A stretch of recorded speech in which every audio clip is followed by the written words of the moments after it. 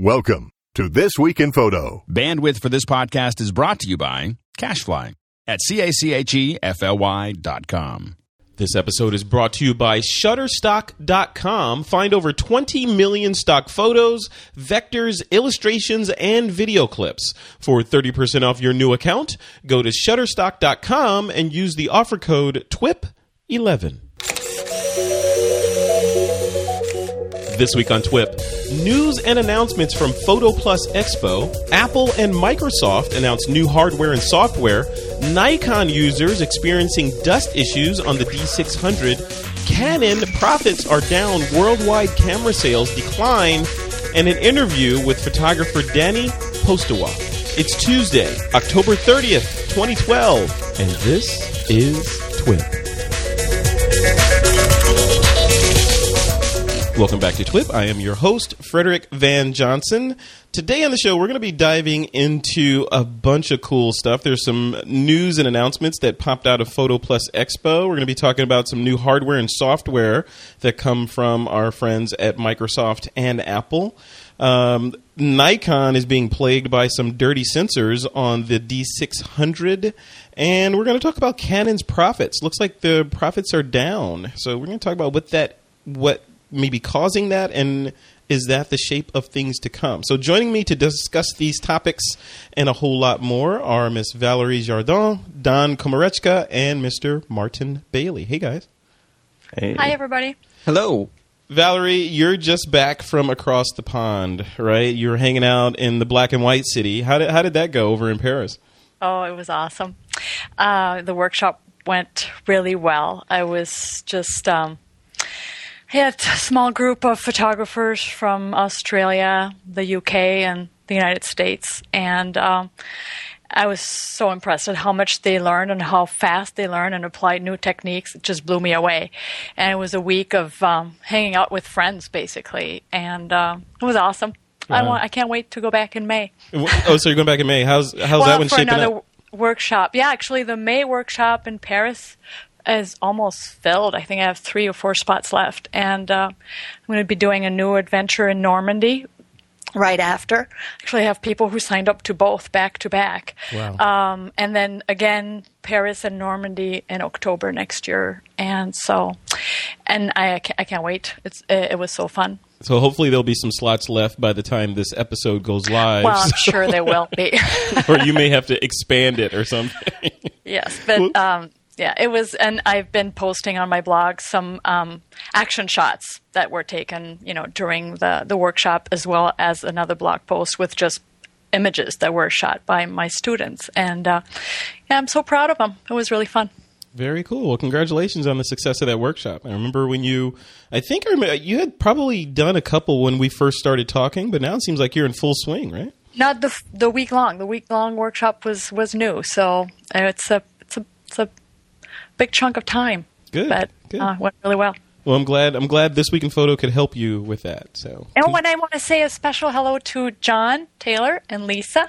John is an avid TWIP listener, and he was on my workshop in Paris. Oh, cool! Representing the TWIPers. Thank you, John and Lisa. We appreciate that. Cool. All right. Also on the show is Mr. Don Komarechka. I'm always impressed that I know how to say your name, Don. I never mess it up. I don't know why. I'm more impressed than you are, Frederick. I appreciate it very much. Hey, and I didn't even practice. It just sort of, it's just the phonetics are right there. So you've been doing a little traveling of your own. What have you been up to?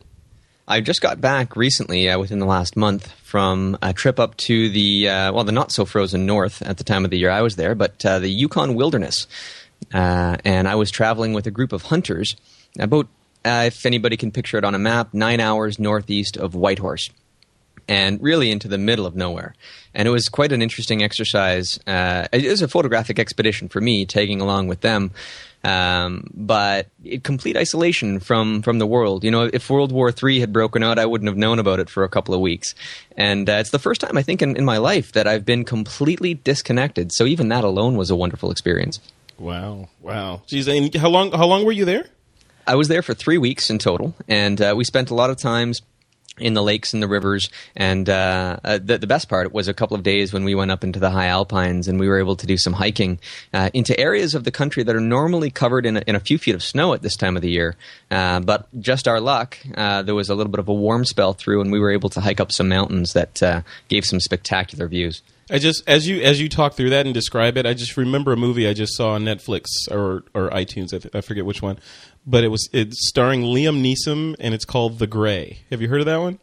I haven't, but now I have to watch it. He's like trapped in the wilderness and being hunted by wolves.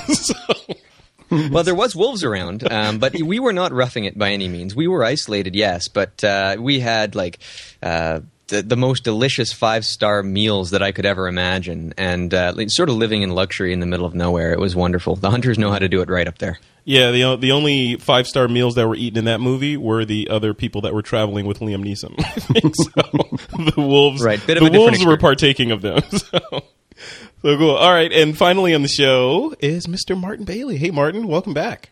Hey guys, it's great to be back. You are like a ping pong, bouncing back and forth across the globe. You were just here in Santa Barbara just a couple of hours ago, right? And now you're back in Tokyo. Yeah, what's going on in your world? And I can hear it in your voice. I can hear that you still have that pressurized cabin voice from the aircraft. Yeah. What's going on? No, I got back last night from Santa Barbara. Did the Pixels to Pigment workshop at Brooks Institute. So that was great. A really, really good crowd, and a lot of fun. That's kind of like the end of the Pixels to Pigment workshops for this season. I don't know what's going to happen next year, but it was a lot of fun. That's really cool. Yeah, that's cool. So that's that. So the Brooks Institute workshop was the punctuation on the whole tour. So now that it's over, it's in the can. How did it go from start to finish? You think it was a success? Oh, absolutely. I met lots of great people. We created. It turned out that after the first couple, I think we were able to get a printout for everybody.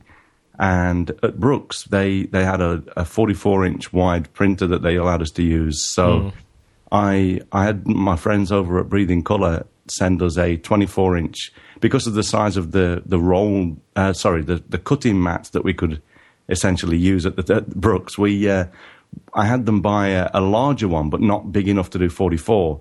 But we still created 4 20 by 30-inch gallery wraps.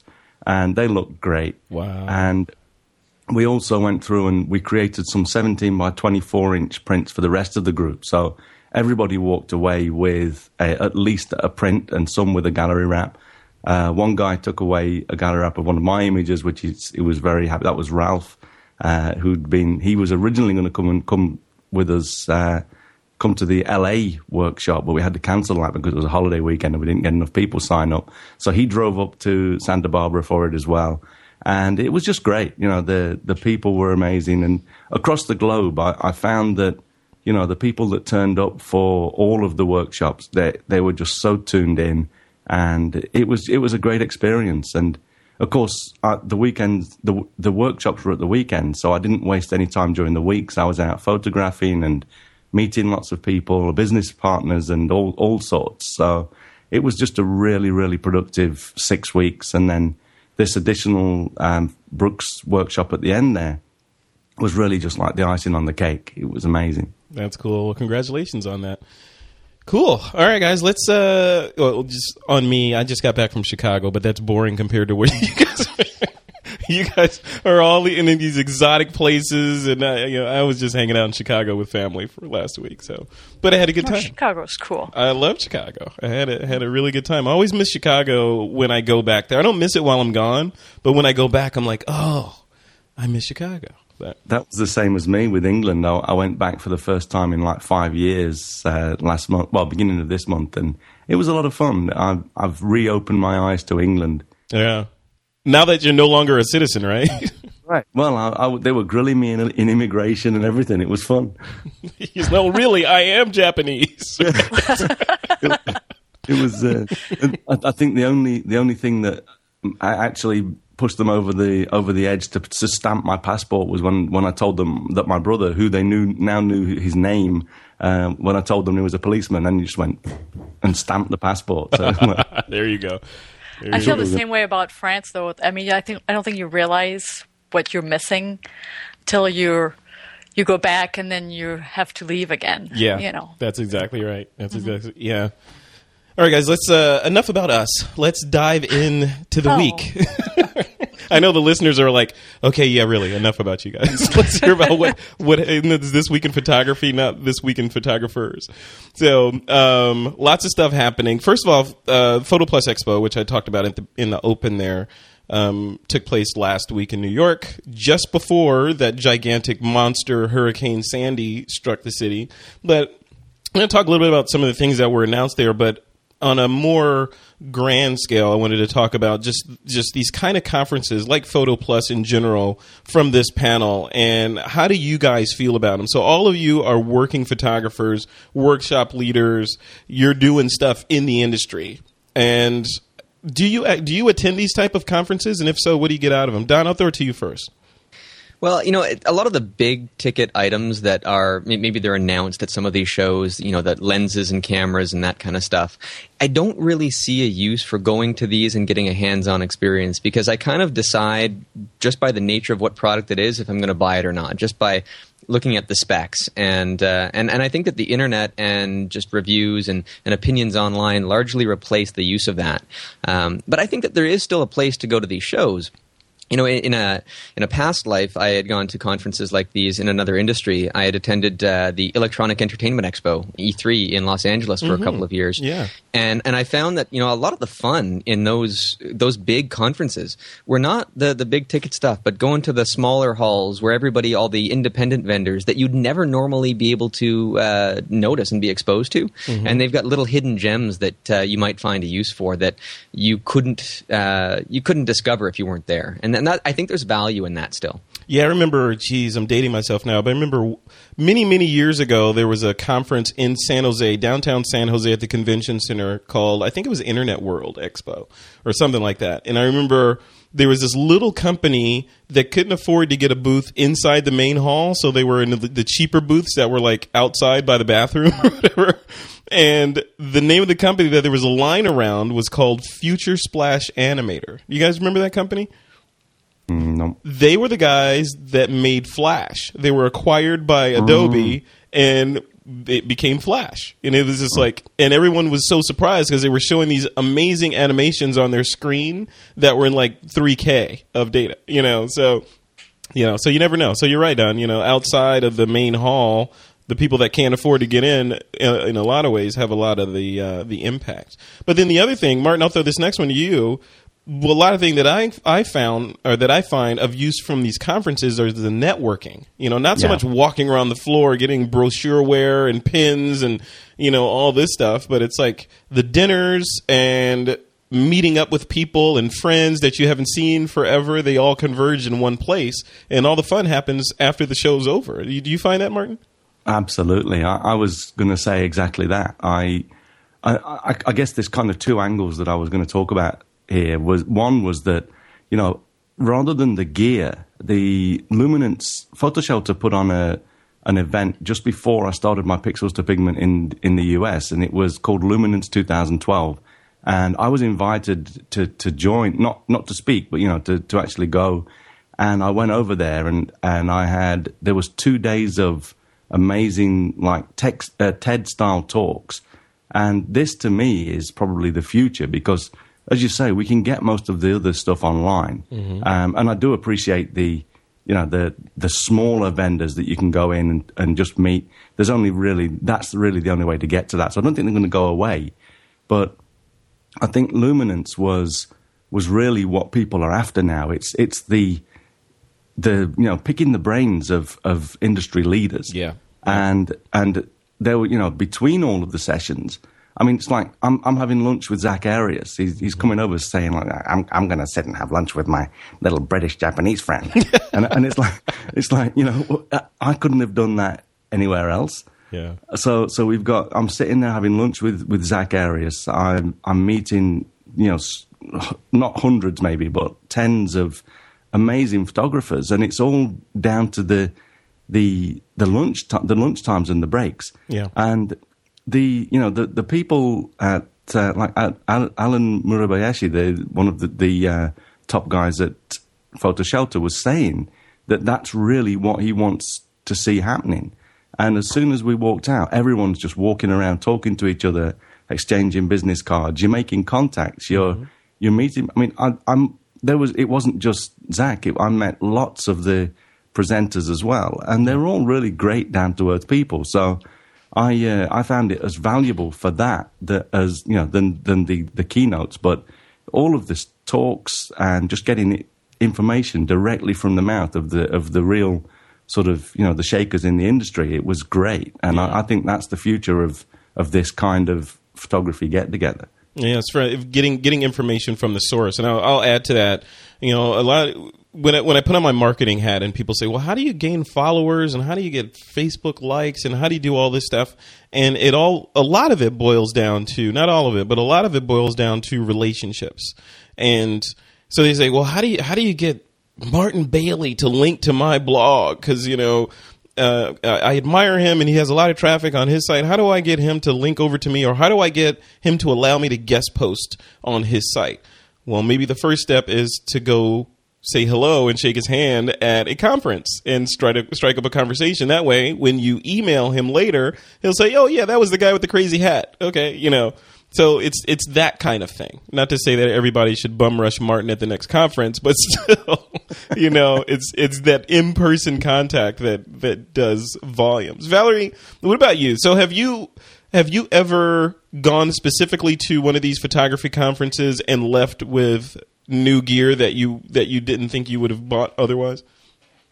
No, for me, it would also be the networking aspect. And I'd love to go to one of the really big ones like Photokina, which is every 2 years. So like in a couple of years, I'd love to go there, or Photoshop World, to really connect with people I've heard of, or people with whom I've only communicated via the internet, or on TWIP, for example. I think it would. That's to me, that's really the appeal, as well as the presentations.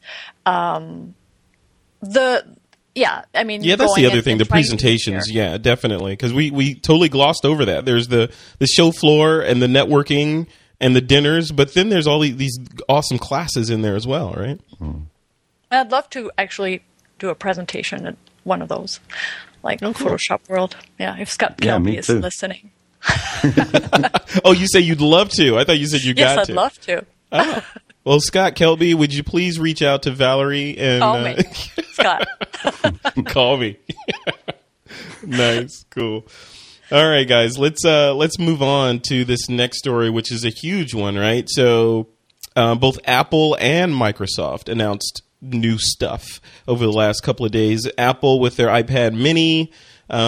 The MacBook Pro, and new, thinner, crazy iMacs, and new spec'd out Mac Minis. And then on the Microsoft side, the big whopper from them was Windows 8. It became available, and I heard from a little bird that somebody on this show might even have installed that thing. So we're going to talk about that a little bit. And then I also want to, so that the bird I'm alluding to is Don Komarechka, of course. So he's installed it. So I want to hear from you, Don, first about that before we dive into all this Apple stuff. Like, how was it to go from 7 to 8? And did you go purchase a Surface as well? I haven't purchased a Surface yet. However, I've been looking at them with a very keen eye. I wanted to see how Windows 8 went first and how I enjoy that on the desktop. I'm still using an iPad too, and I love it for what it is. Until the number of apps, so that I can duplicate my productivity on a Surface, I think I might hold off for that. But Windows 8, the install went perfectly smoothly. There was only a couple of tiny little things that it didn't install, or it didn't keep the installation record of, like some Photoshop plugins that were just easy for me to click a few buttons and put back in place. And it's been It's been a great experience. I'm talking to you. This is Skype on Windows 8 right now, and it seems to be holding up just fine.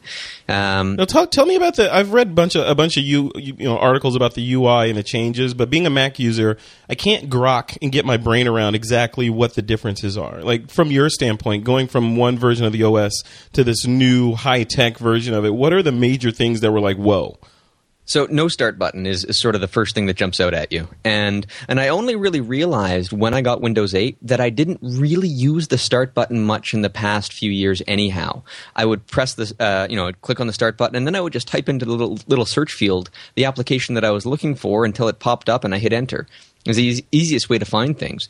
And Windows 8 has actually made that even simpler. So I can just simply hit the Windows key on the keyboard, start typing the app that I'm, say if I'm trying to look up Photoshop, I can type PH and then it's going to be the top option and I just hit enter and then Photoshop launches. So it's very convenient for me to get around from the apps. The UI is largely the same. It actually makes it easier if I'm trying to find little hidden settings in there because I can search through settings in ways that I couldn't before. So getting the full experience is, it's going to take a bit of getting used to because there are some things that are a little bit different. I use a multi-monitor setup, and they have some UI options that will show up on the edges of screen when you move your mouse to it. Mm-hmm. But it sort of breaks where the double monitors connect, and so I've got to try and figure that out a little bit. But besides a few simple little hiccups here and there, it's going great, and I just like to jump on the bandwagon and keep the cutting edge. But you're like the settlers. You're in the new land, jumping in first. But they say about the settlers are the ones that take the arrows as well. So that's true. And I was worried that there would be some compatibility issues. But I did a bit of research before I did the installs. Does all of my key essential software work? Type that into Google, see what comes back. Make sure that my Drobo software connects just fine. Make sure that Photoshop doesn't have any issues. Make sure that my printer plugins will work just fine in Windows 8 and all that stuff. And everything checked out, so you know what? Just go for it. Did you back up your machine before you did the upgrade? I did. I backed up a lot of the key stuff. So just in case things went horribly wrong, it wouldn't have taken me too much effort to bring things back to Windows 7. But you know what? Even if I had to suffer through Windows 8 and just get everything, maybe spend a few extra hours adjusting everything to where I needed it to be, I was willing to do it. Yeah. No, I hear you. Now, Valerie, you've heard about the new announcements, right? On the Apple side with the iPad Mini and all that stuff. Yes. Have you seen the iPad Mini? I'm sure you haven't seen it in person, but have you seen it on the Apple website yet? Yes. Are you getting one? I don't know. Well, I have the iPad 1, so I'm kind of due for an upgrade. I think that's the one that came with a crank on the side, right? Yes. You know what? It works fine. And I'm not one of those people who have to upgrade right away, Oh, you mean those people like Don? Oh. No. Opposite ends of the spectrum here. Don, you resemble that remark. Sorry, Don, but no, I mean, nothing. I'm glad that you do because otherwise they wouldn't be selling anything. So they need people who want to upgrade right away. I just don't because I don't think having the iPad 2 or 3 is going to improve my life. I mean, the first iPad was awesome.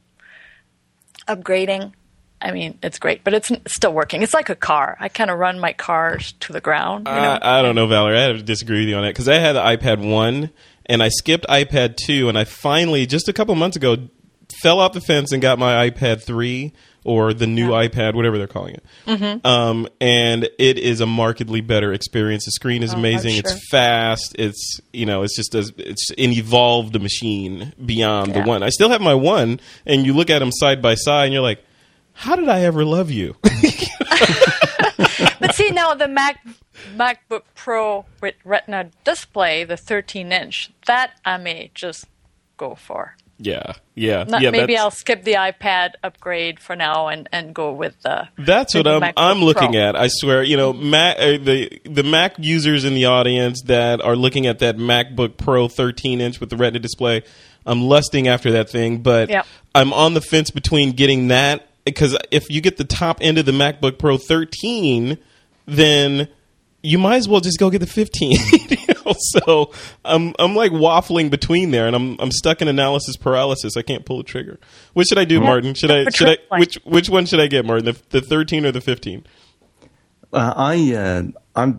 If I was going to get a new, I'd go for the biggest screen that I can generally, because then it makes the editing on the road a lot easier. I use a 17-inch MacBook Pro at the moment, but it's 2 generations old, and I have to use it for another year and a half. So there's no MacBook Pro upgrades in the pipeline for me. But when I first jumped to Mac almost 2 years ago now, I promised myself that if I could do everything on Mac and I didn't have to go back to Windows, I'd buy myself an iMac, or I was thinking originally as a Mac Pro, but they're pretty much discontinued now. Mm-hmm. So I was waiting for the iMac upgrade 6 months ago, and that didn't happen.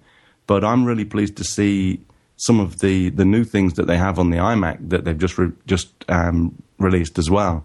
And for me, most importantly, there is the less reflective screen, because the only thing that I used to dislike about the iMacs was, although they look beautiful, those big 27-inch screens with all that real estate is amazing to use, but they were always a little bit too glossy for me, especially when you consider looking at images as a professional, where you really don't need to see that much glossiness and punchiness in your images. I want to see the image look more like they actually are. And so they're saying that this new one, although they don't seem to have a matte screen version or an anti-reflective version, they are saying it's 75% less reflective than the previous versions, and that's a big thing for me. And I may well, because the MacBook Pro, the Mac Pro, the desktop type, was interesting to me a few years ago because I wanted some power. Mm-hmm. At the moment, my MacBook Pro is my main machine, but the only time I really miss the power is when I'm using really big files in Photoshop. Yeah. Or I'm rendering video and stuff like that, or encoding video. And I do really want to get myself a nice desktop system that I can just walk up to without having to plug stuff into it every time I come into my studio. And I'm seriously considering an iMac. It won't be until I get back from Antarctica, probably January next year, when I pull the trigger on this. But I'm going to be seriously considering loading an iMac with as much memory as I can get in there. I think it's 32. So you're looking for a workstation, not yes. Yeah, so that's different than having a multi-purpose machine you're gonna be building web pages, editing video, maybe watching a movie on from time to time, all this stuff. Yours is going to be dedicated for photography, sitting in the studio, right? So, I mean, once I've got this and I don't need the bigger screen on my laptop in the studio, because I normally plug in an external monitor anyway, I probably would consider going for a 13-inch MacBook Pro, and the 15 is even still 2 inches less than the one I'm currently using. And that would be great for traveling, when you've got maybe even if you want to go with one rucksack, with your camera gear and the computer in, because if a lot of the time, even while I've been traveling over this last couple of months, you get to the airport and I've already got a lot of gear in my rucksack. I use the Guru Gear Kiboko bag, and I would love to be able to get one of the new, I think they're calling it Butterfly or something. Mm-hmm. Yeah, I've seen those. Yeah, I would love to get one of those where you can actually stick a laptop in. But to be honest, at the moment, I travel with so much camera gear that I couldn't put a laptop in because it send the weight over. Yeah. But if it was a 13-inch, then, or maybe even an Air, then you probably could consider putting it in the one bag, and that would make traveling easier for sure. Well, hey, I'm selling my Air if you want it. Go ahead, Valerie. What were you going to say? No, I agree, and I have a 27-inch iMac, and that's the first thing I'm excited to get back to when I come back home after traveling, because I have a MacBook Pro 15-inch, and it's small for and I don't like doing any editing on a laptop anyways, because I don't know. You never know how to adjust the screen, So I'm always looking forward to coming back to my large 27-inch iMac. But having said that, just the weight of. I have a MacBook Pro that's pretty old and it's heavy. Just the MacBook Air, or I'm sure the new 13-inch with Retina display is super light. And I was traveling with quite a bit of gear, and I have a rolling camera bag that you can put a laptop on. And also, and it's heavy. I mean, just having to lift that thing up into the overhead compartment, it's a backbreaker. Yeah. Well, you know what? They're weighing you more often now. I had to stand in front of the person at the checkout and just load my vest with lenses and cameras a couple of times, and it's crazy. It's like they watch you do this, and then you walk 10 steps back and put it all back in your bag and go get on the plane. So it's crazy that they do that, but. Literally, some of them, they have like a 7K limit for your carry-on. And my bag is always about 15K. So in the UK, the woman said, you just put like a 10-inch white lens in your jacket. I said, yeah. Are you going to weigh my jacket? She said, no. And so I was literally just loading everything in there. And then I reweighed my camera bag, and it's 7K. Wow. So, so if you're traveling, I mean, it's like I love the think tank, their airport security 2 that I reviewed on my blog a while back. But it weighs more than 3 lenses, so if it's a toss-up between that and being able to take more gear, I'll use my Kiboko over that all the time, just because it's lighter. I can get it on. Yeah, I can get it onto the flights. So if you guys looking at this new iPad Mini, the 7.9-inch display, right? Does this mean what would you foresee this meaning for photographers? I mean, because it's a little device, right? But it runs all this cool. It's got the same cameras I think it has the same cameras that the iPhone has on it. So does this mean? I mean, is it a viable photography device, or is it just something else to look at? I don't know. I'm on the fence about it because I'm thinking. I look at it and like, well, this would kind of be cool, tethered, to shoot and sort of look at as you're shooting. But do you really need it? I don't know. Don, what do you think? If it's too big to fit in my pocket, just give me a regular iPad. Because I use my iPhone for a lot of stuff. And like sometimes if I'm just out and about and I've got my phone and I can pull it out as a portfolio, I've got the new iPhone 5 and I love it. The screen on that is great for a lot of my work just to show it off if I don't have my iPad handy. However, if it comes to the size that I cannot fit it in my pocket, then just give me the biggest screen that can fit in my camera bag. And right now, the iPad fits perfectly in there. So I don't have a place in my workflow or in my, I guess, convenience to fit an iPad Mini in there. It just doesn't work. Martin, what about you? Oh, no, go ahead, Valerie. Oh, no, I think the iPad Mini will be attractive to people who don't have an iPad at all. Yeah. It's a perfect I don't think you'll stuffer. go from the iPad to the iPad Mini. Mm-hmm. Then why would you have 3 screens? Your iPhone, your iPad Mini, and your iPad. I mean, that's overkill. Yeah. What do you think? Yeah, I do, but I still want it. I think it's going to be one or the other, like Valerie said. I can't imagine people having both. But I do know. I can't remember the use cases, but I know a lot of people have talked about they'd like something larger than the phone but smaller than the iPad. So there's definitely a place, but like I said, I can't imagine people owning both. Yeah, I think the same thing. I'm lusting after it, but when my fiscal brain takes over, it's like you really don't need that. It's going to be sitting on the table. You're going to be putting it on Gazelle at some point. But when I say that, that's looking at it without having held it in my hand. You know the reality distortion field that kicks in when you go into an Apple store, right? That's Steve's reality distortion field, right? Yeah, your finances somehow align so that you can afford whatever it is they're selling. I hate that. I just got an iPhone 5 and I have the iPad 3 as well, so I'm definitely drinking that Kool-Aid. But I think I'll skip the Mini. I try to be, so that I can keep that food on the table. I try to not do every upgrade. I have enough time with the cameras as well. Trying to keep in relatively, current with the cameras is a big thing as well. So. I know. It's hard being a photographer these days with all this cool stuff coming out. I mean, because what I'm excited about, just sitting on the sidelines from a host perspective, is the iPad Mini and its impact on photography. And the mic, and I talked about this. I made the Microsoft Surface my pick of the week on a previous show, and I'm still really excited about that device just for the impact that it might have on the way that some photographers post-process their work. It's another tool, and it looks like Microsoft is doing something really innovative and really strong with this, and with the device and with Windows 8. So it's like, okay, finally we have a competitor. I know there's Android out there, of course, but Android wins on the customizability front. Apple wins on the simplicity front. There's a space for something in between. If Windows comes in and fills that, I think it could be a really good world. I'm excited. I can pretty much guarantee that I will buy a second-generation Surface as long as I can get Photoshop Touch on it.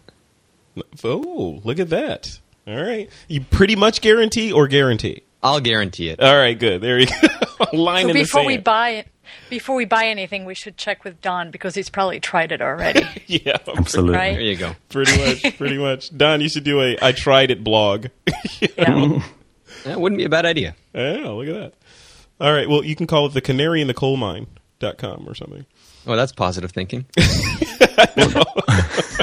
or call it. If the canary lives, it's positive thinking. Hey, you should call it I tried it on.com.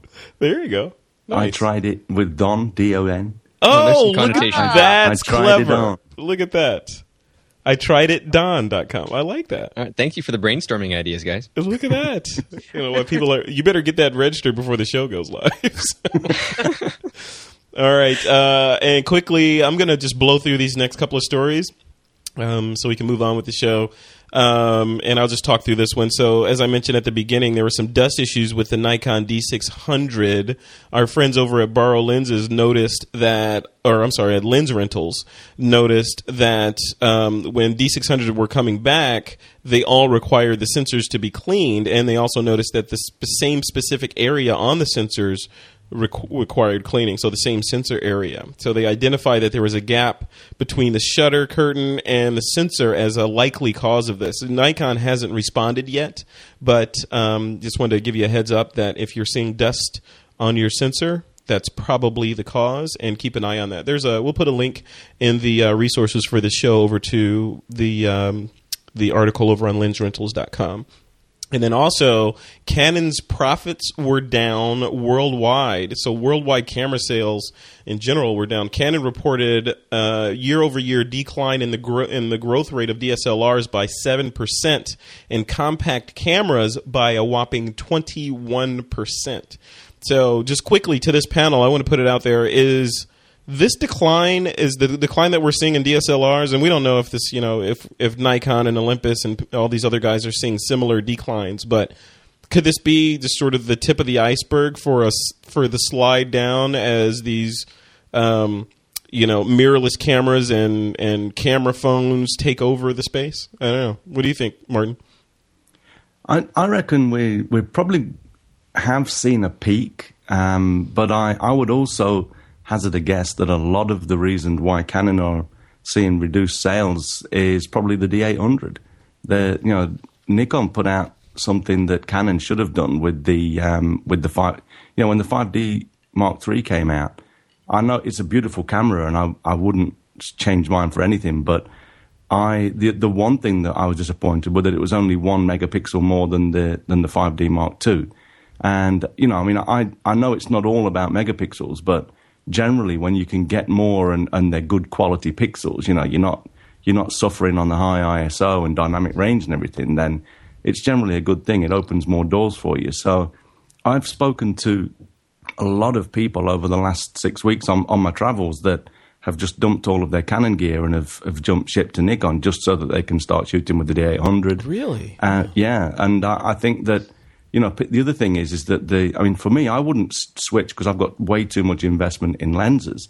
But I think that there's probably a lot of people that are also hanging on for probably the D3 or something, whatever it's going to be called, which is the rumored Canon camera that's going to be like 45 megapixels. And I think that they should have done that. They should have done something like that with the 5D.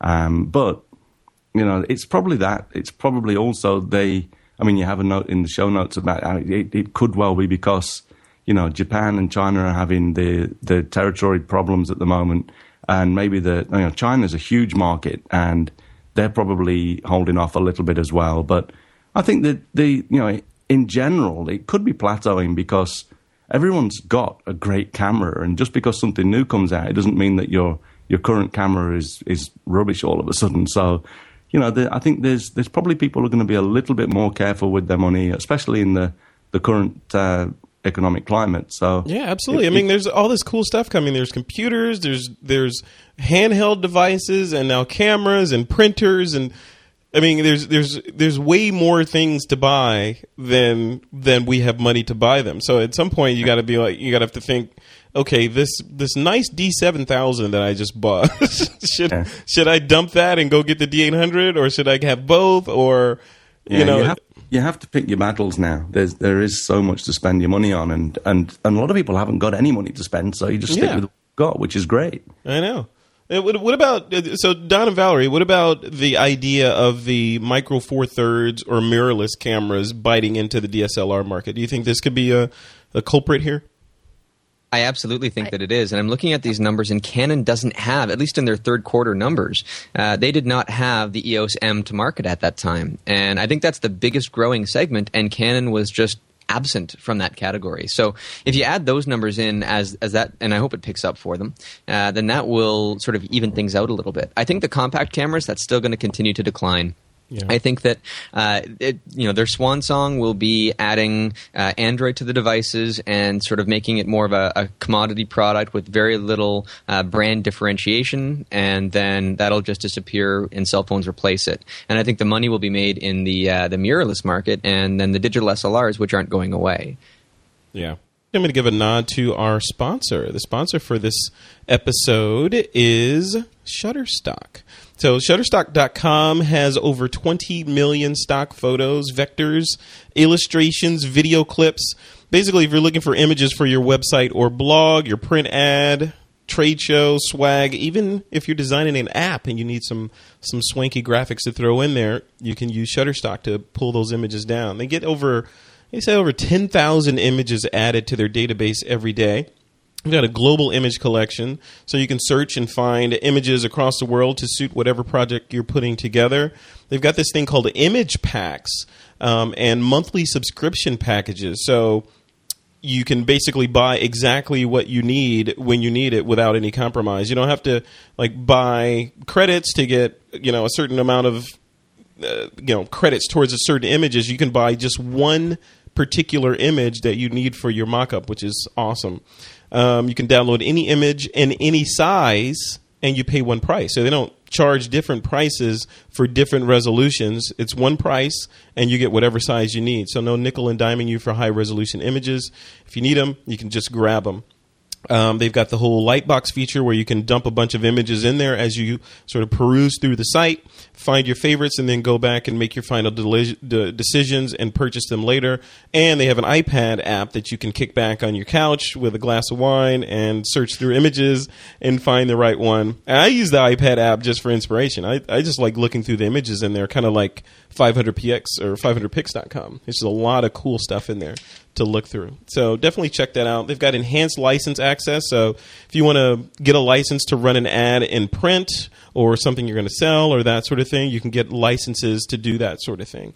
Multiple content types, it just goes on and on and on. So they've got vectors, icon, infographics, templates, video clips, all of that stuff in there.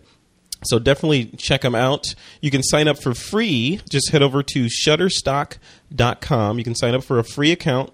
You don't need to whip out your credit card. And then when you find the images that you like and you decide that you want to purchase them, remember the code TWIP11, that's TWIP11, and you'll get 30% off of any package. It's a full 30% off just by punching in the code TWIP11.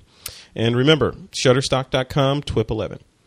All right, guys, let's move on with the show. It is time for a quick interview that I did with now someone whom I call a friend. I just met Danny down at in Santa Barbara. I was down at Brooks Institute of Photography, and Danny is a student at Brooks Institute.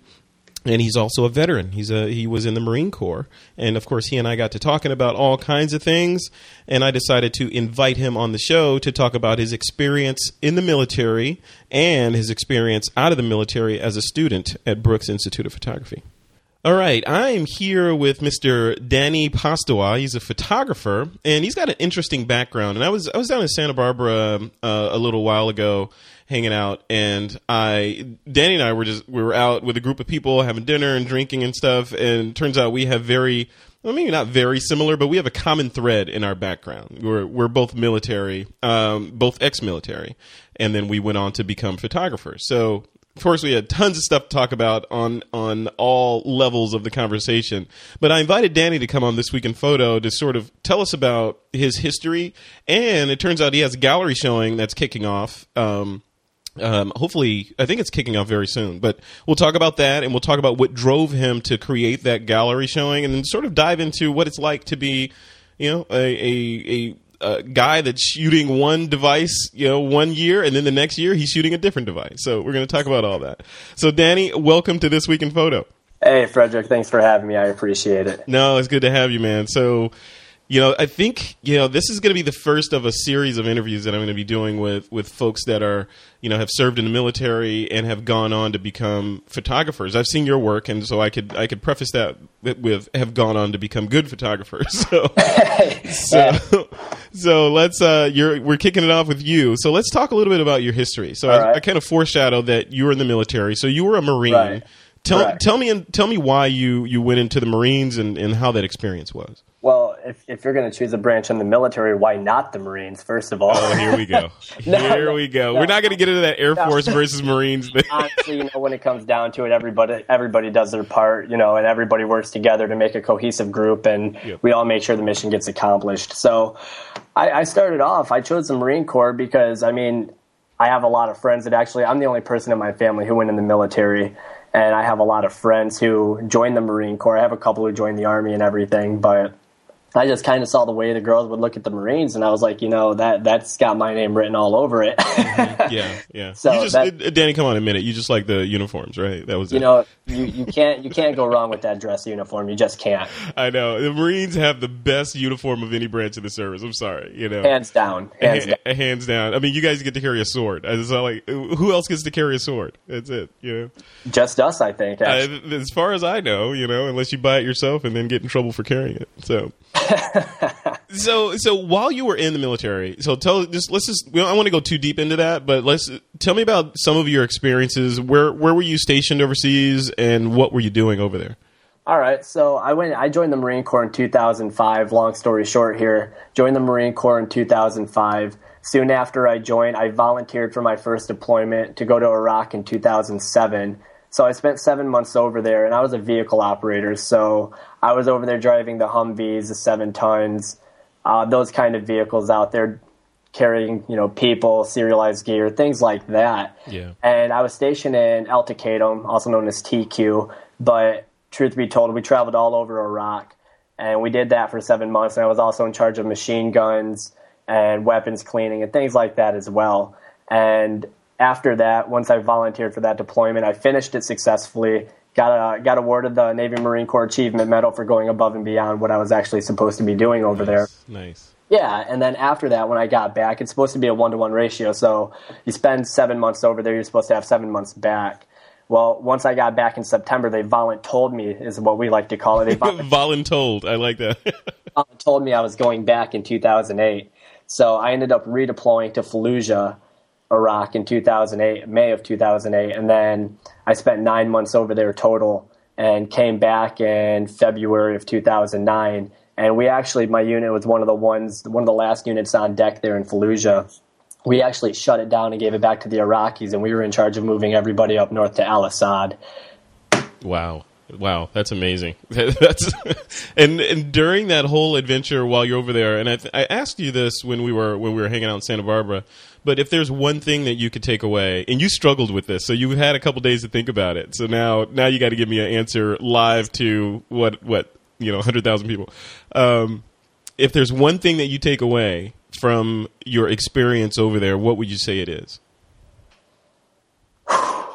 It's so hard. It's so hard to answer a question like that because you have so many different emotions and so many different things that, every single individual goes through and experiences. But I'd have to say the one thing that you need to take away from it all, in the positive is just to keep your head up, because a lot of people end up coming back and, they have the VA system for help and everything, but anybody who's actually been to the VA hospitals knows that the VA hospitals don't do a very good job at treating, people, and they're not really they're not really there for you, I guess I could say. And I just got to say, it's hard, but you got to stay positive. You got to take that with you and just know that there is help out there for people that need it. So yeah, that's good. That's a perfect answer. See, positive attitude, it trumps everything, right? It really does. All right, so let's fast forward, and you went from Fallujah to Santa Barbara, right? So from one sandy environment to another sandy environment, right? So tell me about that transition and what made you choose to go to school to be a photographer. Well, once I got out of the Marine Corps, I got out in 2009 in August, and I actually went back home to Michigan to spend time with the family before I would go and do anything. So I spent a year in Michigan to stay with my family and whatnot, and then after that, it was a toss-up, because I'm somebody who's got to have that thrill. I've got to have that adventure and that sense of risk and excitement. So I was debating if I want to do firefighting or photography. And I know those are two huge different extremes, but all my friends were like, Danny, you've already risked your life. You've already been there and done that. It's time for you to do something that's going to possibly not get you injured or killed.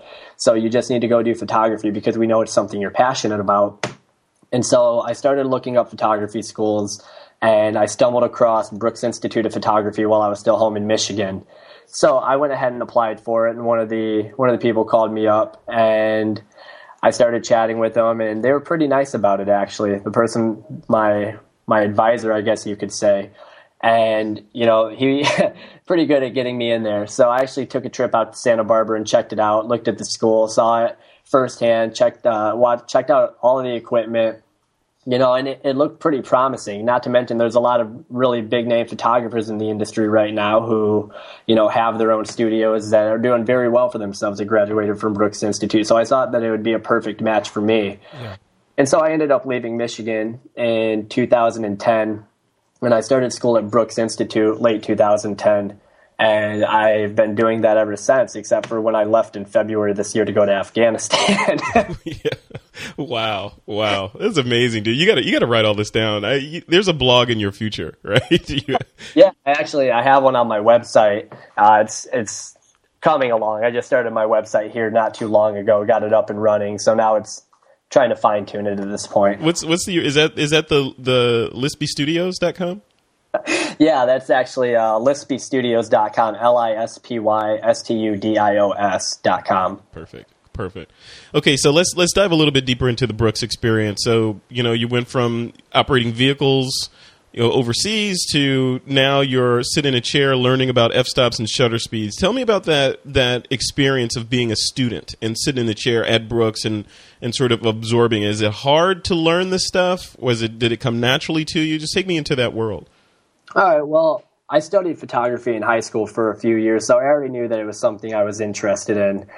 And once I actually got out of the military and decided and started attending Brooks Institute, it is difficult. It definitely is, because coming from, I didn't come straight out of high school to come to this school. I served my country. I did 2 tours overseas.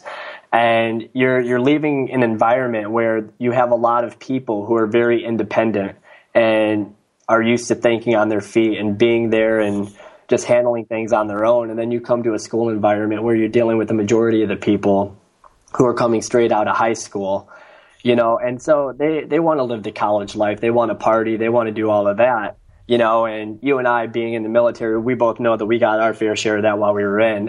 Yeah, absolutely. And then some. Exactly, and it has proven to be difficult, because I find myself actually getting really distracted a lot, because there's a lot of students who are there just for just to be there. And so they don't understand that not everybody there is there because, their parents might be paying for it, or they're not there to party or anything. They're there to learn because they've already been there, done that. It's kind of hard when you have other students that are chatting around and kind of being noisy and stuff. So yeah, it's been difficult, because it gets really frustrating, because I'm there trying to learn and, accomplish the mission that, from one mission, being overseas to this one. And it's all about mission accomplishment. Yeah. So inside the classroom, do you think there's like a split between the people that are just like, they're serious about this stuff, just like in any school, right? There's this the serious students that tend to do well and excel, and then there's the students that are there for whatever reasons and they're not really into it. Would you say that's a fair sort of split? Yeah, I think that's a fair assessment. You figure any school that you go to, you're going to have the students that are there that really want to learn, that want to learn what they need to know so that they can try to be successful in their futures. And then you have the ones that, are there just kind of, hanging out, doing whatever they want to do, not really paying attention to that. I think no matter what school you go to, you're going to have that fair share of and that fair mix of people. Yeah, it just seems like it's different. Like, maybe just because I'm so into photography, it seems like, and photography is such a creative craft, right? And there's talented people that are just naturally talented. Then there are people that you sort of need to coax the talent out of them, and then they realize, oh yeah, I do have talent. But it's not like you're learning about history or some obscure formula in chemistry or something that doesn't really apply to your daily life. When you're learning photography, it's like you learn a technique and you can immediately go do it. It's not obscure or abstract. So it's interesting that people don't take it seriously over there. So let's talk about you as a photographer and what drives you. So we were talking before I clicked the record button, just sort of we're shooting the breeze about vision and how a lot of photographers, or most photographers actually, when they figure out that they want to be a photographer and they get bitten by that bug to do this thing, they gravitate towards a particular kind or genre of photography, whether it be models or landscapes or HDR or macro or astronomy, whatever. But in your case, what's the genre of photography that drives you? I'd have to say shooting people. I'm really big into that. I'm not really big into the whole fashion scene. Yeah.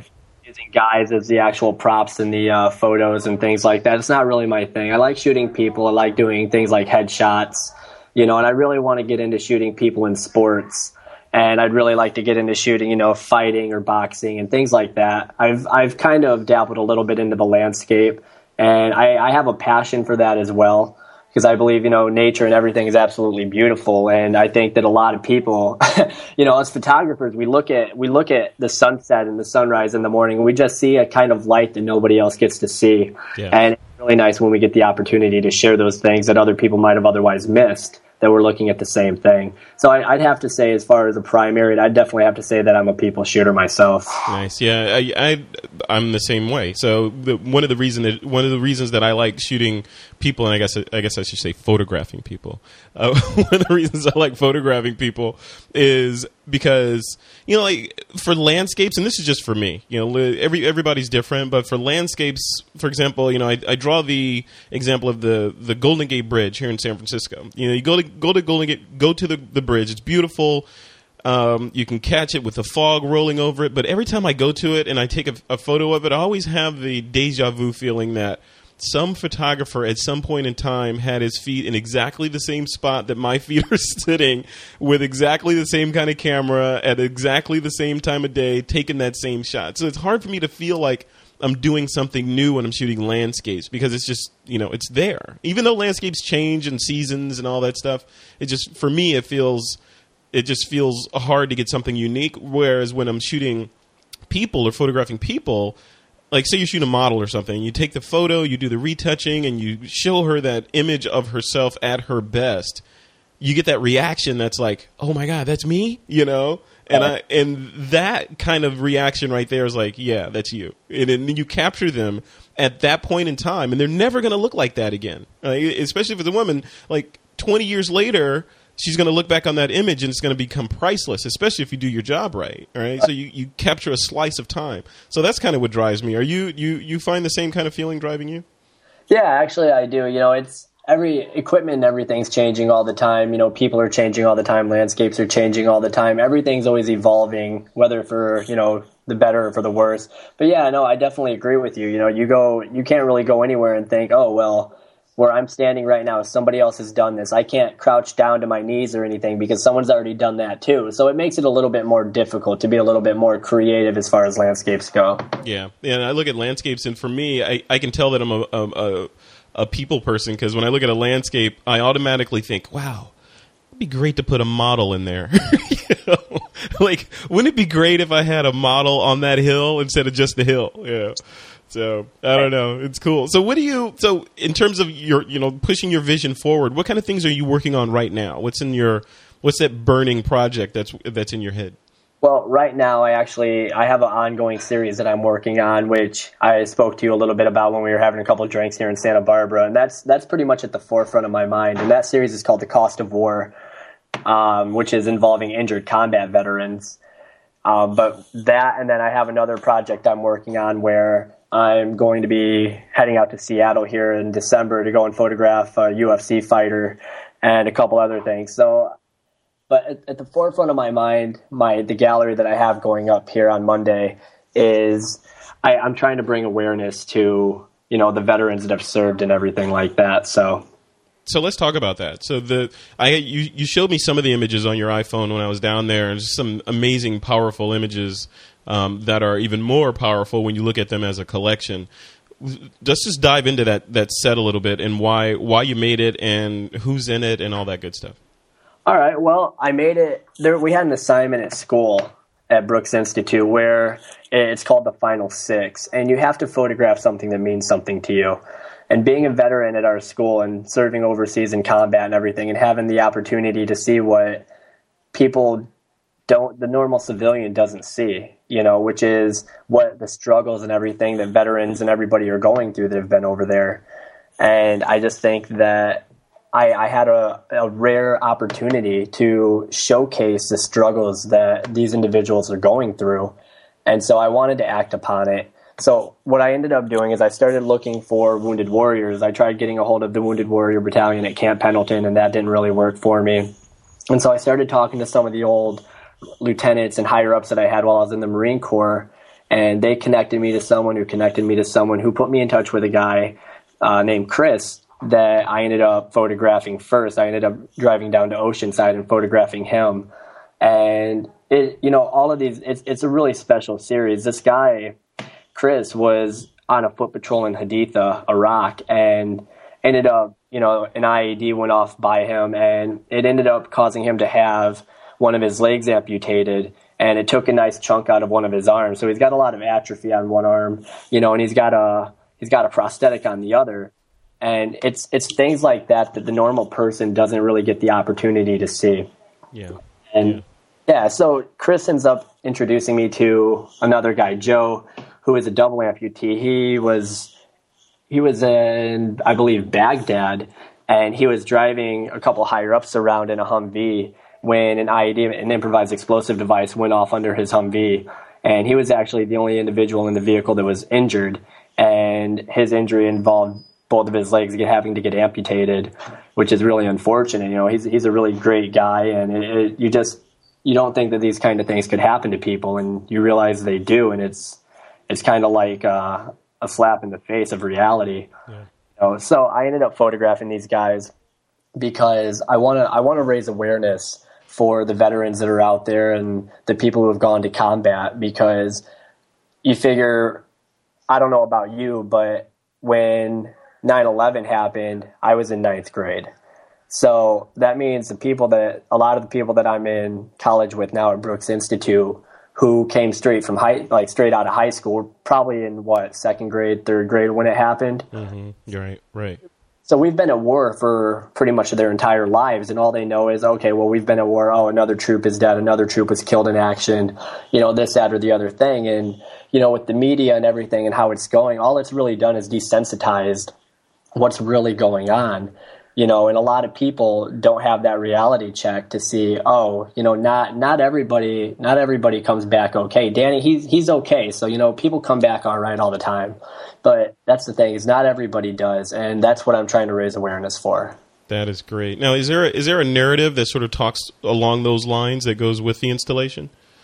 I know that once the gallery is going up in UCSB here this Monday, I'm going to have a lot of descriptions that are around, and I'm actually trying to get one of the Joe double amputee. I'm trying to get him to come out and give a little speech to everybody as well, and try to show him that firsthand, because you can look at a picture and a picture can say 1,000 words, which is true, but I think that as far as a narrative, the images are going to speak for themselves, and I'm really hoping that they bring some emotion and some impact back to something that's been so distorted and desensitized over this long period of time. Yeah, that's great. That's great. And that's that. So you mentioned the UCSB. That's where the gallery installation is going to be. It's going to start Monday, October 15th, 2012. And how long is it going to go?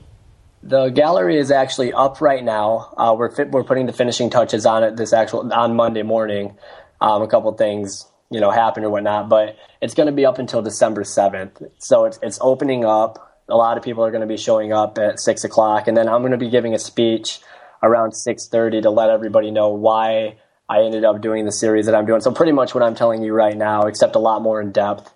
And like I said, I'm hoping that I can get my buddy Joe to come out and give an awesome speech and, just show people that, he's been through a tragedy and he's had his hardships and everything, but he's doing okay. And also give them the opportunity to see firsthand that, holy cow, something like not everybody comes back 100%, Yeah, absolutely. So I would encourage any of the This Week in Photo listeners that are within the area of UCSB to definitely head over and check out that installation. But if they aren't, if someone's listening from far, far away and would like to see this work, do you have a place online where they could go to check it out? Yeah, I've got a lot of the images. Not all the images that are in the gallery are up on the website. I didn't want to ruin it for all the images of the gallery, but you can check out my website at www.lispystudios.com. That's LISPY studios.com. And once you get there and it loads up, highlight portfolio, click on the personal tab, and that'll bring up the black and white images, some of them that will be in the gallery. Awesome. Cool, man. Well, thank you. I know you got stuff to do. You got a gallery to get you got to nail some holes in the wall and hang some prints, right? So and maybe get some food at some point in there. So thank you for taking the time to chat with me. It's always an honor. Hey, Frederick, I appreciate it. Thanks for having me on your show. Yeah, definitely. All right, man. Take care. You as well. All right, that was Danny Postawa. You can check him out. We'll put the links to his blog and his gallery show and the notes for this episode, but definitely check him out and give him some love, give him some likes on Facebook, encourage him. We like to encourage the new photographers that are out there that are doing some amazing work like Danny did, and you'll see in that gallery installation that I think he'll have on his site. But yeah, let's encourage him, keep him going. All right, guys, it's time for some listener Q&A. This is the segment where we answer questions that have been at the top of some of the TWIP listeners' minds. Question number 1 is from Beth, and Beth says, are there any books or online tutorials that discuss workflow and how to organize large amounts of digital files? Yes. Valerie, you want to take that? Sure. I hear you back there. Pick me. Okay. Yes, actually, I love to read photography books, and I always have a stack on my desk. But when it comes to, learning a new software or workflow, whatever, I like to learn online. And I always, when my students ask me, where should I go to learn how to use Lightroom for whatever, I send them to Kelby Training. And I know there is lynda.com, a similar type of tutorials, and it's great quality tutorial. You don't have to be a member for the year. You can just, if you have a month where you're going to have some extra time, just sign up for the month. It's like $25, and you can spend hours and hours on watching their tutorials. So I think that might be a good place for Beth to start and to check it out. And it's lynda.com, right? Or Kelby Training. I do Kelby Training. Yeah. I think the main differences from my consumer perspective of lynda.com and Kelby is Lynda has coverage of pretty much everything you could possibly think of. Like I was saying in one show, they have coverage on Google Apps and how to use Mail and the tools that we're using to do the show. They have like tutorials on pretty much everything out there, whereas Kelby is more focused on the creative. So our crowd, so they're photography and creative arts and that sort of thing. So they're very complimentary. And both will be high quality tutorials. I mean, I know there is a lot of free stuff online and some great quality free tutorials too, but you really have to look for the good ones. So. Yeah, absolutely. In a lot of ways, you get what you pay for, right? Exactly. All right, question number 2 is from Mark. Mark says, I recently bought a Nikon D600 and I want to get an external flash and wondered if the Nikon speedlights will fire when used inside a softbox and triggered from the Creative Lighting System, or CLS. Does the flash itself need to be exposed so that it will see the pre-flashes from the built-in flash? Who's a Nikon shooter on the show? Me. You. Why is everybody looking at me? The answer is yes and yes. So the sensor on the side of the speed lights has to see the pre-flashes in order to get that information and set the flash and trigger it, of course. But it's sensitive, and depending on how you position it and how your softbox is built, you can usually position it so that it can be seen, especially with the Nikon. So you can flip it around so that the sensor on the flash is facing outward and it can see those pre-flashes. So the short answer to your question, Mark, is yes. It needs to be able to see that flash. But the other side of that coin is it's pretty easy to be able to get it positioned to see that. Now, you guys, Canon has a similar system, right, built in. If you're not using the latest Canon strobes that use RF technology, you're using a similar system on the Canon system, right? Yeah, it's infrared line of sight. Yeah. So it's the same thing. It's line of sight. It has to be seen, but you can position it so that it can be seen, and you can get that information over to the flash.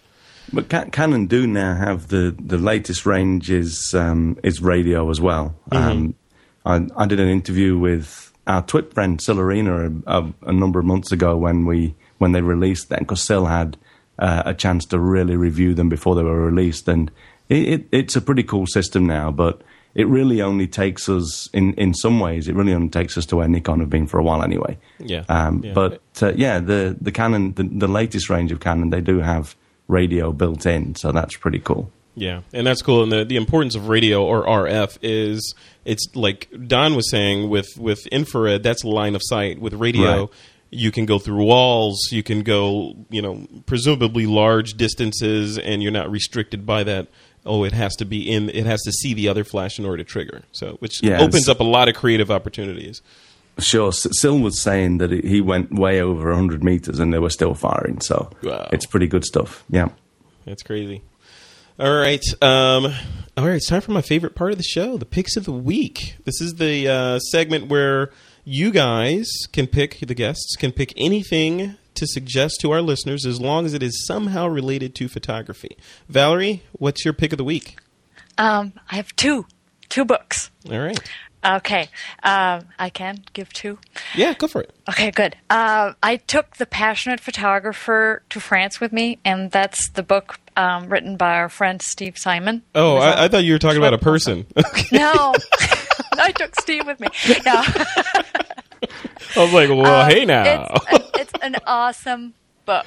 It's one of those, it's like a book that every photographer should own, alongside books such as Within the Frame by David Duchemin. It's one of those amazing, well-written books, and The Passionate Photographer is a perfect title for it. I don't even know how to describe it. It's just so good, and the passion just comes through, and I love it. And it's like the book that I wish I had written, Yeah. It's really a great book. And the second book is... I just want to interject, Valerie. I want to second that, because I was reading that book when I was in the Yukon, sitting on the bank of a river waiting for moose. I had hours to spend, and I read through the entire book, and I will second everything that you just said. It's fantastic. Wow. It's awesome. And I'll third that, because Steve gave me a copy a long time ago, and I read that book, and I was like, okay, Steve is the real deal. So, yeah. Hey, you know what? While we're on a Steve Love Fest, I'll fourth it, because I've read it too, and I've been trying to make time to get Steve on my podcast as well for an interview to talk about it, because it really is good. Yeah, it is good. And Steve also has a workshop that's also named The Passionate Photographer. I'm not exactly sure when it happens or if it's full or not, but I'm sure if you Google Steve Simon Passionate Photographer, you'll be able to find it. So it's probably on his new website, huh? Yeah, right. Hey, Steve's new website looks okay. Is it up? He finally got it up? Well, he's got a.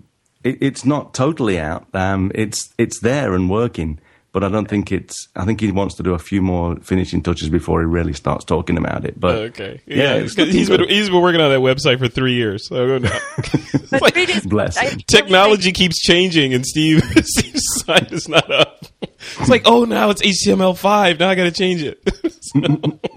But The Passionate Photographer, 10 Steps Towards Becoming Great by Steve Simon is a must-read, in my opinion. And the second book, Secrets of Great Portrait Photography, Photographs of the Famous and Infamous by Brian Smith, is both educational and so entertaining.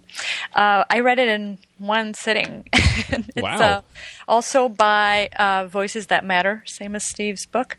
And it's by Pulitzer Prize-winning photographer Brian Smith, who's been photographing celebrities for about 30 years. And it's everything that goes, it's everything that happens, his thought process during a shoot of, celebrities, they're famous actors or sports stars. So it's a great book. Very entertaining. And it's not always the case. Photography books can be pretty boring sometimes, but this is both educational and very entertaining. So, Secrets of Great Portrait Photography by Brian Smith. Cool. Those were my two picks. So order both of these books, and that'll be your holiday reading over the upcoming holidays. Very cool. All right, thanks, Valerie. Don, what is your pick of the week?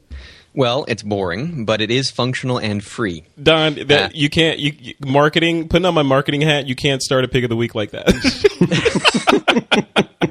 You cannot. That's like trying to set someone up on a blind date. Like, well, she's boring, but you can't. You got nice to look at. But nice to look at. Go on. All right. So being a Windows user, I just had to reinstall Windows for the first time in 3 or 4 years. A couple of months ago, and I just at some point I had added this and completely forgot, and I went to look for it and it wasn't there. So when you and most photographers that I speak to, and myself included, shoot RAW, and if you're trying to dig through your RAW files when you're not in like Adobe Bridge or Lightroom or anything like that, in the Windows environment they just show up as just blank little icons with the file numbers underneath, and it's really hard to find what you're looking for. If you need to save a file somewhere else or send it off somewhere. So Microsoft has a camera codec pack that you can download completely free, and they update it pretty much as frequently as Adobe updates their codecs. And it allows you to see thumbnails and click on the images and view them full outside of any Adobe software. And it's pretty helpful just to organize and sort through things and grab files if you need them for whatever purpose. And it's just a great thing. Put a link into the show notes where you can download that. And everybody running Windows should have that if they're shooting RAW. And just another sort of related thing, I'd sort of conditional right now because I haven't gotten I haven't completely dove into Windows 8, but I'm loving it right now. And unless something goes horribly wrong, I'd like to say that'd be a great pick too. All right, Windows 8. Are you going to do a review on that and post it on your blog? I'm going to try to. There's a lot of stuff that I haven't explored yet, and I got to go through all the stuff that they're promoting and just see if it's worth even checking out and get my feet wet. I'm jealous. I miss that fresh new operating system smell. It's just like, resetting everything and a fresh install and all that. That's awesome. Cool. Well, let us know how it goes, Dan. I will. Cool. All right. And Martin Bailey, what's your pick of the week? Okay, so seeing as Valerie had two, I'm going to sneak a second one in as well. But my first one is See what you did, Valerie? You see what you did? You started it. So the first one is a new e-magazine or e-book that Craft and Vision are releasing this week. And it'll be out by the time this show airs. And it's called Photograph. And it's full of... They have a bunch of featured photographers and then... articles from a whole bunch of photographers, many much more lofty than I am, but I'm proud to say that I've got a regular column in there as well. Oh, very cool. Yeah, Nice. and I've just read the final version, and it's amazing. And in true Craft and Vision style, it's going to be, maybe a little bit more than a coffee, but there's going to be discount codes and all sorts. And I'm going to put a blog post out probably on Thursday when it's released, so that I can push people over there. But it's an amazing new publication. It's going to be quarterly, so there's going to be one issue every 3 months. But at least for the first year, I've got my regular column in there, delving into the first thing I talk about is the color management myth, and then the second thing I'm going to be talking about is why resolution matters but doesn't. But these my columns are all a little bit more cerebral than some of the other stuff. But there's some very artistic columns, and all of the people that we love, like Nicole Young, are in there, and we've got a whole bunch of people, and it's going to be great. And I'm really looking forward to seeing the photography community's response to that. That's really cool. Yeah, I got to get David on to talk about that. That's awesome. I think of David and Craft and Vision as sort of the Apple of ebooks in a lot of ways, because they're very they lovingly craft each issue without the price tag, right? So they lovingly craft each issue, and you can see the thought that goes into everything. Even the website is just amazing. So I'm excited to see them moving into the e-magazine space. This should be really interesting. Well, the second thing that I was going to just quickly plug, and this is really not a pick of the week, rather just a blatant plug, in that it's also got a David Duchemin, the link there, because we just had a couple of cancellations for my Snow Monkey and Hokkaido tour in February next year, and that's where David's actually going to be a special guest with us there. So you get to spend time with David as well as go to some amazing places. So I'm going to reactivate the booking links on my website at mbpworkshops.com. And if you feel as though you want to spend some time with David and I in some amazing winter wildlife locations, then jump on that quickly, because I'm sure they're going to go very soon. Very cool. And you'll give us the link so that we can put that in the notes for this episode, right? Absolutely. Thanks. Yeah. Very cool. Thank you. And then finally, my pick is from someone that Martin just referred to, Nicole S. Young. She has just announced that she has some amazing presets available on her, I think it's her blog, nicolesblog.com/presets for Lightroom. And she's going to throw us a 20% discount on those with the code TWIP20 when you check out. So if you are a Lightroom fiend, like most of us are, I think, definitely check them out and support Nicolesy, and let her know that you're a TWIP listener by using that code. And wow, I think that's it. We're at the end of another episode of This Week in Photo. Valerie Jardin, where can people go to find out what you're up to? They can Google my name. They can go to Spell it for them, please, because with my French accent, I know a lot of people are just not getting it. Valérie Jardin, VALERIE JARDIN, or ValérieJardinPhotography.com, all in one word. Same on Facebook. And the workshops and the blog and everything is linked to the website. And they just basically just Google Valerie or find this episode and click on the link. You'll get right over to her. And all right, next up, Don Komarechka. Where can people go to find out more about you? Pretty much everything is all located at doncom.ca, donkom.ca, and I'll be posting up a link there by the time this show airs for a workshop that I just got green-lighted today, and it's going to be at the Brooks Institute in Santa Barbara, California, on macro photography. So all sorts of stuff from insects and flowers and water droplets and the amazing challenges and unique photographic opportunities in there. And I'll even be bringing some snowflakes for everybody to photograph too. Oh, that's awesome. And are you planning on registering at trytodon.com? I might do that. Because I'm gonna go register it right now, because I don't think you're gonna do it.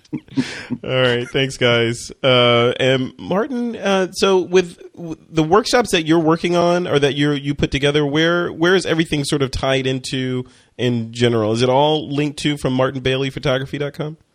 Exactly, yeah. There's a whole bunch of tiles on the top page there at martinbaileyphotography.com. And there's a workshops one, and there's all sorts of other stuff there. So that's like my portal page to get to everything I'm into. That's the event horizon right there, right? Absolutely. Very cool.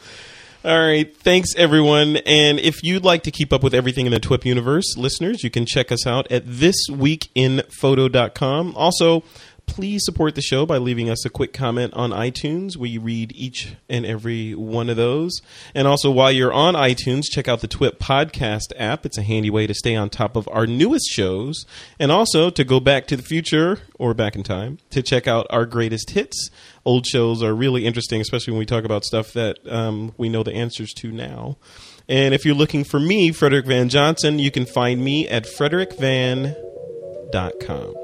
And with that, it is time to take that lens cap off.